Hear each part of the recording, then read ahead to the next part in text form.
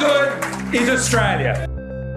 This fucking language. Let there be 1,000 blossoms bloom as far as I'm concerned. You know, but I ain't spending any time on it. Speaker, give him a Valium. Don't stop wearing the Speedos.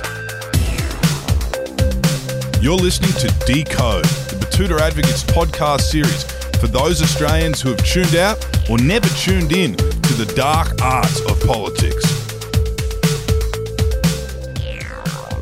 It's called being, you wouldn't believe it, a goddamn bloody adult. Hello and welcome back to News from the Trough, the fortnightly now show where we wrap up what's been happening in the world of politics, what gets reported on, what doesn't get as much reported on, what entertains us, and what's important to talk about. My name's Wendell Hussey. Dave joins me once again. How are you going, Dave? I'm going real good, Wendell. Great to be here to help the listener unspin some of the spin that we hear from the politicians. First week back at Parliament, a little bit going on, but we'll help you get through it and we'll help you make sense of it. Yeah, unravel the big ball of wool. Leslie Burley normally joins us, but she's off whining and dining, schmoozing, as you have to do when you roll in that circle of politics. You have to do those schmoozing events. So she's doing that somewhere. She couldn't make it. She was out late last night, I believe, as well, on another kind of Canberra bubble event. But it sounds like everyone's kind of returned with a full head of steam down in Canberra. We'll talk about that in a second. But Les will be back in a fortnight's time to talk with us. But today it's just me and you, Dave. And we start off with our clanger or banger. It's from South Australian Senator Alex Antich, who I must admit I'm not too familiar with. He came into the Senate 2019, but hasn't made a lot of headlines. He's now decided he wants to make some more and he wants to make his presence felt. He came out this week and he said this, which is really good content. I'll play it now. Today, the communists have swapped the Mao suit for the three-piece suit in the corporate boardroom. What do you reckon, clanger or banger? I reckon, despite the enthusiasm with which he said it, that's a bit of a clanger. I don't know. There's a bit of mixed messages in there. Are they communists? Are they corporate boardroom people?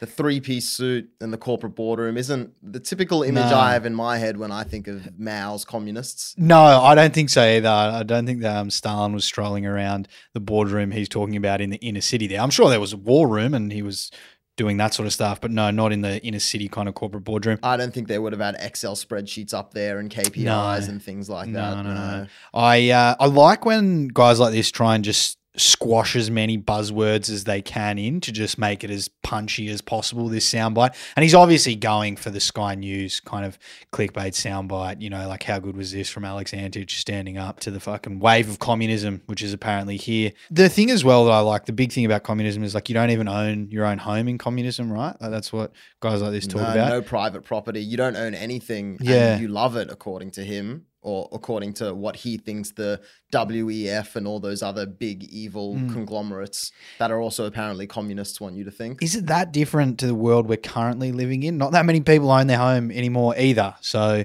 well, maybe he's spot on then. Maybe the communism is already upon us where, you know, you don't own anything. You have to pay for everything on weekly rentals and Yeah. Just well, look, maybe masters. he's right. Verdict's out for me. Clanger or banger, I don't know. Good shit from Alex Antich on a pretty quiet week in terms of silly sound bites and gaffes.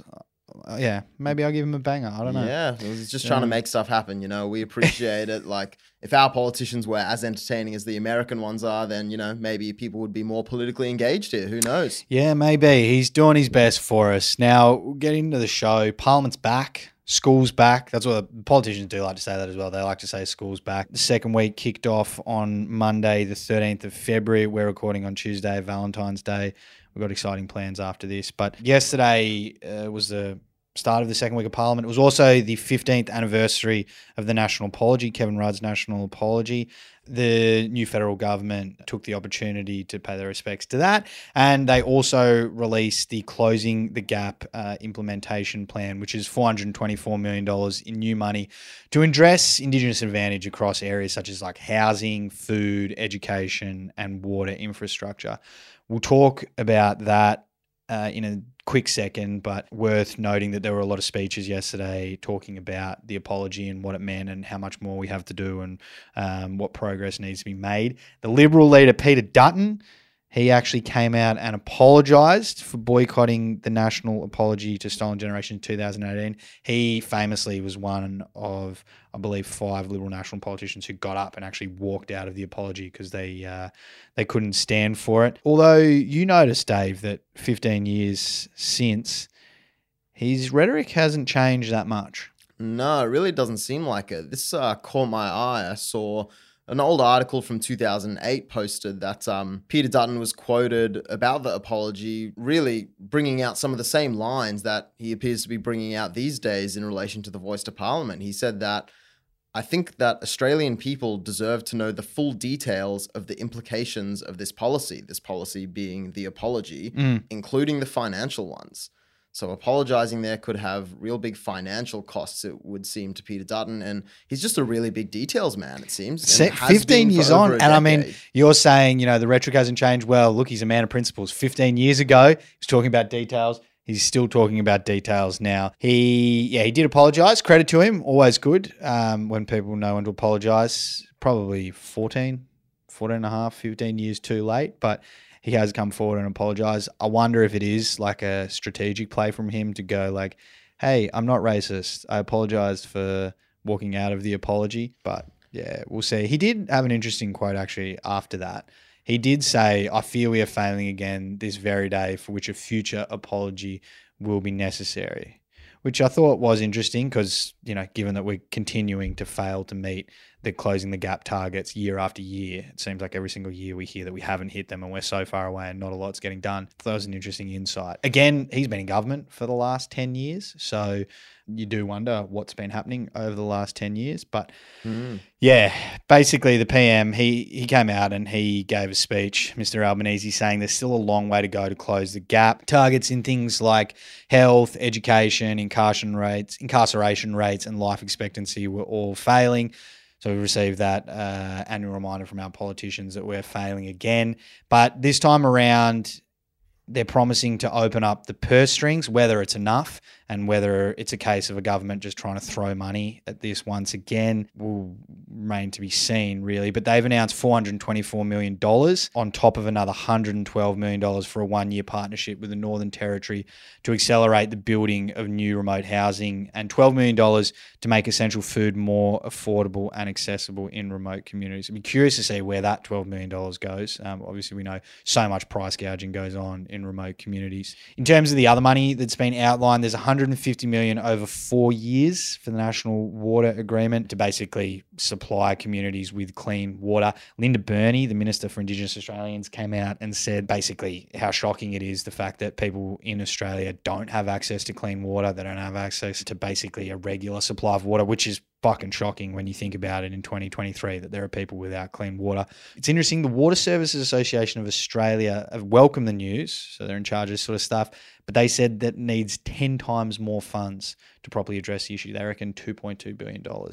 So crazy amount of money. Not crazy amount of money. So a huge amount of money needed, and whether this will do it remains to be seen. So yeah, will be interesting to see if we come around to next year and we still are talking about the same things about how we're not doing enough and how more needs to be done. And if the Water Services Association are right that this is not even nearly enough, that we need to address it. Yeah, after we've spent another few $1 million on getting some bureaucrats in Canberra to write up nice reports or nice looking reports, so to speak, aesthetically to hand over to the government. Remains to be seen. Hopefully the momentum keeps going. Obviously the voice debate is going to roll throughout the year, and that's part of this. We've spoken about in the last couple of episodes, but that's going to be part of this, ensuring that there's actual change brought about. There's also some big news in terms of housing across the board, Dave, I believe. That's right, yeah. It looks like Anthony Albanese, the Prime Minister, will have to make some changes if he wants to pass the federal government's major housing policy.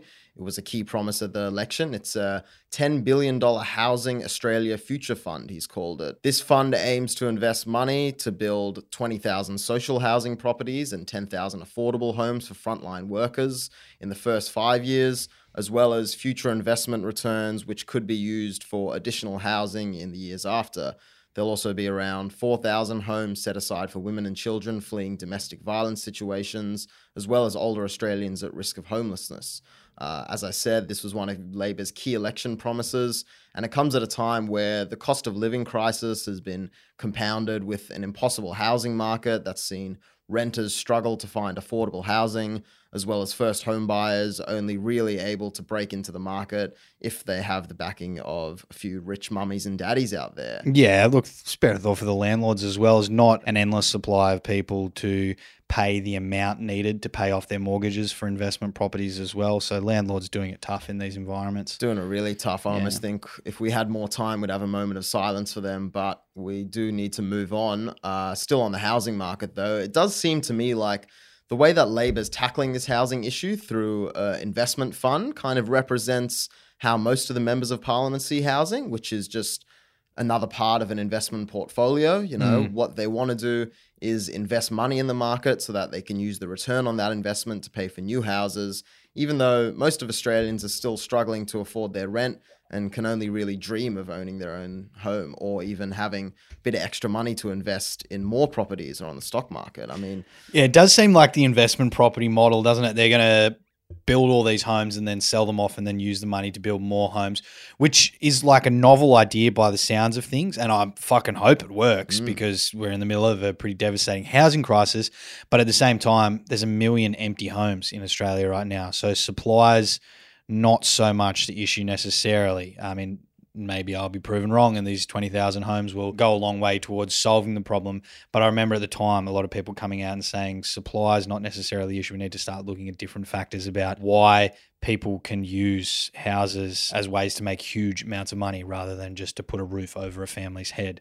The Liberal Party, they're not a fan of this policy. No, not a fan today. They've just announced on Tuesday that they will be voting against the housing policy. They've fallen back on their classic lines that spending any sort of money is just really bad because economy, am I right? And they've still admitted that there's an issue. Obviously, they're not going to shy away from the fact that Australians are hurting and they need houses, but they haven't really offered any alternative solutions. The Deputy Liberal leader, Susan Ley, has come out and said, I don't deny that there are housing pressures that Australians face, but how do we solve that? Perhaps not by creating yet another off-budget vehicle of spending that pushes up inflation and interest rates and doesn't immediately solve the problem. How do we solve that? I don't know, Susan. You've had 10 years, 15 nearly. Yeah. I mean, obviously she thought that while Labor's had so long sitting on the opposition bench that they should have spent those 10 years working out a way that in the first 6 months of their government, they should be able to immediately solve this housing problem that's been building for, you know, over 2 decades, I'd say. Yeah. And on the other side, they're copying it from the Greens as well. The Greens are saying it's not going far enough. That's right. It seems like the Labor Party's plan has been kind of pulled from both ends.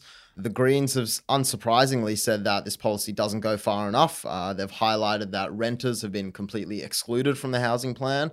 And I think they would know, considering they're probably the only members of parliament who are still paying rent rather than receiving rent from different investment properties. There are a couple of youngsters in the Greens there. That's Stephen right. Bates, Max Chandler-Mathers, Jordan Steele.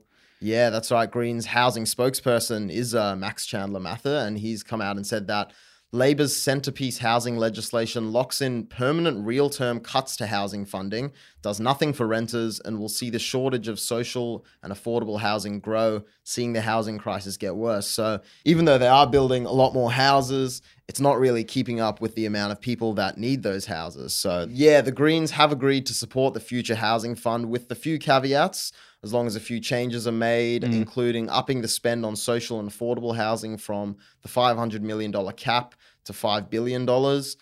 They've asked for a $1 billion investment in remote Aboriginal housing over 5 years. They want to make sure that all new housing meets the minimum inclusive design standards for disabled people. And they've also demanded a national freeze on rent increases and an immediate doubling of Commonwealth rent assistance in budget. So really looking out for the renters and looking out for themselves. Is that a selfish decision on them? Yeah, maybe. I mean, Max Chandler-Mather doesn't sound like the kind of guy who would be renting, you know what I mean? With a double barrel name like that, and I'm right. assuming Max is like Maximilian as well. Yeah. Actually sounds like, you know, he could be from more landlord stock there, but maybe he's just looking out for fellow renters. We'll have to confirm whether he is actually a tenant, I reckon. Yeah, we'll do a bit of digging. We'll go onto realestate.com.au, see if he's got a profile there, domain, all those sites. You know, he might be renting out a few houses under a different name. Yeah. There'll be blue murder if they get a rent freeze on. It's happened before. It happened in the 1940s, I believe. It's not unprecedented. Yeah, that's to right. get an actual rent freeze. But then obviously people will go, the people who are landlords will start complaining about having to pay the mortgages, which again, it's like, well, you took a risk on an investment property and your investment isn't paying off as much as possible, and you can't have somebody else paying off your investment. So maybe that's just the way it should be. But I reckon they have zero chance getting a rent freeze this time around. I think so. Considering so many of the sitting politicians and the members of government are property investors themselves and are making a bit of money from rent, it's unlikely that they'll want to freeze their own income there. Yeah. The investment property model you just spoke about there is interesting as well. It's like we're building all these houses to sell them, and the Greens still want the same thing. But why are we building houses to sell? Why don't we just build houses and then just keep them ourselves as the government? You know what I mean? That's what other countries do. Places like Denmark do it, Singapore do it. They have actual houses set aside which are owned by the government, which people can live in. I don't know why we need to sell more, make money, sell more, make money, sell more, rather than just spend the money up front and have social housing that people can live in. I mean, Wendell, that makes sense to me. And I feel like that would make sense to a lot of Australians who are really struggling in the market. But I know one person who would really hate that idea, and that's our old friend Alex Antich, who I reckon would say that that's downright communism. Yeah, he would. That would be straight out of Kim Jong-un's playbook. I reckon he would say that. Communism 2.0, that's what we're talking about right there. That's right. The new and improved version. Yeah. But you've got a solution for people listening at home? Well, I wish it was my solution that I came up with, but I've just seen it in the Australian Financial Review, the real newspaper for the battlers out there. They've provided a much easier solution than all these complicated, high-minded ones put across by politicians. They've released an article just this week saying, frustrated renters buy $3.8 million terrace house. Can you believe it? Why did no one else think of that? It's an easy solution. If you can't get a good property and you're getting run around, you're dealing with agents, you're looking at places filled with mold, just buy a house, plain and simple. Pretty easy. You know, you don't want to stand in lines down the street, maybe in the rainy weather. You don't want to wait hours for an inspection that might last 15 minutes and that you might get cut before you walk in. Just send your agent out there. Get them to look for you. And did they have any tips on how to save for a deposit, or how they did? Was that coffees, not getting coffees that did it for them, or not getting takeaway? It didn't specify that. I thought it might have been saving on avocado toasts, but this really inspirational story could really pave the pathway for lots of struggling renters to follow. It was 3 young siblings, all in their 20s, struggling to crack the rental market. They were looking in, of course, Sydney's eastern suburbs, which is where most first-time renters would obviously find a very easy path to having cheap rentals. But they turned to a higher power to solve their rental woes, not any god, not any religious figure, but according to the article, it says their father decided, the father of 2 sons and a daughter, all in their 20s, because nobody would rent to them in Paddington, I'll buy you a house. And now they're all moving in, and that's their new share house. Fuck, it's a pretty good solution. I wonder if we can just do that on a large scale across the nation. Yeah. Maybe the government can be everybody's father and just buy everyone houses. That sounds right. I mean, some people might have to share a house in Paddington. That's the only problem. But I think some people might just be okay with that if Daddy Albanese sorts that for everyone. Something for them to think about. Now, lastly this week, we say goodbye, not just yet, but we will be saying goodbye very shortly to a senior Liberal politician, Mr. Alan Tudge. He's a Liberal member for the Melbourne seat of Aston, and he was a frontbencher for quite a while. He's hanging up his tie, and he's gone from politics as of next week, which brings to a close his 13-year career.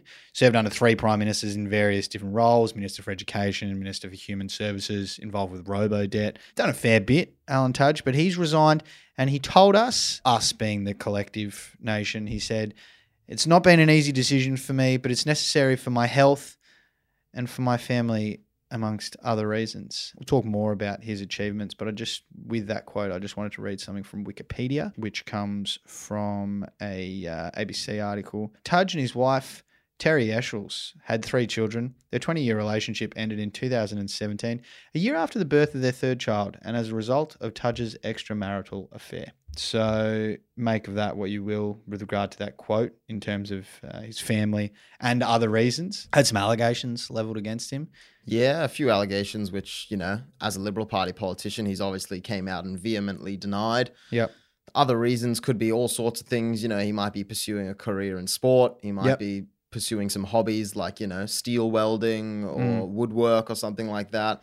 Might have something to do with the fact he's fronted up the Royal Commission recently and faced a lot of scrutiny for his role in robo-debt, but who knows? It could really be anything. Yeah, it could be something more boring like just taking a job with a major bank in a capital city or advising for, I don't know, a large resources company. Or maybe the other reasons to do with stuff that was similar to allegations that aired on Four Corners over the last couple of years about his relationship with his former staffer, who he was having an affair with, and other allegations about his behaviour. He, of course, was cleared by a Liberal Party inquiry. Yeah, they've investigated themselves and found no wrongdoing, so who are we to say that the result should be any different? So he's out, Mr. Tudge. He's held on. It does make you wonder why he was holding on for so long and why he's finally letting go now. Because all of those scandals rolled with him in terms of the affairs, allegations of his behaviour in relation to Rochelle Miller, robo-debt inquiry. Held on for so long, but now he's letting go. So it's interesting. I wonder why that is happening. But his resignation is going to trigger a by-election in the seat of Aston, where he actually only just won by 3% at last year's election. So traditionally it had been around 10%. It was a pretty safe Liberal seat, but they had a massive swing against him, and he only held on by 3%, which is a curious one. You wonder whether that was the Teal effect, whether that was the Scott Morrison effect, whether it was Tudge himself having a pretty kind of greased reputation and a bad reputation. You wonder if it will swing back the other way, back towards the Liberal Party, or whether there's something more going on demographics-wise, and they might be moving much, much closer to a swing seat. But will be interesting. I mean, depending on who the Liberal Party chooses their candidate coming up, there was a lot of talk around former treasurer and heavy hitter in the Liberal Party, Josh Frydenberg, who lost his seat quite unexpectedly at the last election to one of the aforementioned Teal candidates. Josh has since come out and denied that he will be replacing Tudge as the candidate for Aston. And I think there's one person that is pretty happy about that decision, that Frydenberg won't be returning. Mr. Peter Dutton, I reckon he would have been saying, please, bro, don't. Just wait another couple of years. Obviously, Frydenberg was a chance of being the next man up after Scott Morrison got rolled as leader of the Libs. Peter Dutton doesn't really have any other challenges. He's the guy for the Liberal Party. He's the person that united behind. He's sort of Stephen Bradbury'd his way to the top after everyone else has sort of slipped on the ice on the way. Yeah, and if Frydenberg came back in and things started going poorly and they weren't looking like great chances next election, then you'd imagine Josh Frydenberg might have started to agitate or might have been an option to take over from Dutton. But at this point, it doesn't look like there's really anybody else who would be taking over from him. So he'll be breathing a sigh of relief if Joe Fry stays out of the race and stays out of the candidacy for Aston. I wonder, is it the classic, I'm not interested, we're not looking at signing this player, or I'm not interested in having any leadership positions. I wonder if it's like that false flag, not interested at all, but secretly behind the scenes he's getting moving and he's going to have a run at Aston. Maybe he's just playing a bit hard to get. He's testing the waters. He's seeing what the response is like to the rumours first. Maybe he was the one that started the rumours, who knows, but at this point in time, he has said that he's not going, but who knows? It's still a long time till the next election. There might be a few more resignations. Frydenberg may just be biding his time until one day he's going to rear his nice shiny head back in there. Yeah, I think he's gone full Chrome Dome now, similar to Dutton as well. I think so. He's not bothering the little bits on the side. But that by-election will be coming up. Everyone will be getting excited about that in the political world. Gives a bit of excitement outside of elections. I feel like people carry on too much about by-elections. Like people always go like, it's such a big deal. And, it's a really interesting gauge of where the government's at and all that sort of stuff. Maybe it is, but really we're a couple of years away from an election. This is just a standalone seat. I'd be curious to see how much attention gets paid to it. But something we'll be talking about in future episodes, I'm sure. Dave, that's it from me. I haven't got anything else to talk about. That's it from me too. It's been another fun week in politics. A bit of a quiet one, but not heaps going on. No, not a lot, but looking forward to, things ramping up again now that Parliament's sitting again. Now that school's back, there'll be some playground riffraff. There'll be some people speaking up in class, some teachers who are angry with the students. Yeah. Some people call to the principal's office, I'm sure, but a lot to come. Maybe a fight out the front of the school before the buses arrive. That's right. Maybe some angry rumors spreading group chats. Yeah, maybe some parents complaining to the school that their kids aren't receiving fair treatment by the teachers. Naughty Snapchats. Who knows? As soon as we stop recording on this, something will probably happen, which we'll talk about in a couple of weeks' time. As usual. Anyway, talk to you next week. Bye-bye. See ya.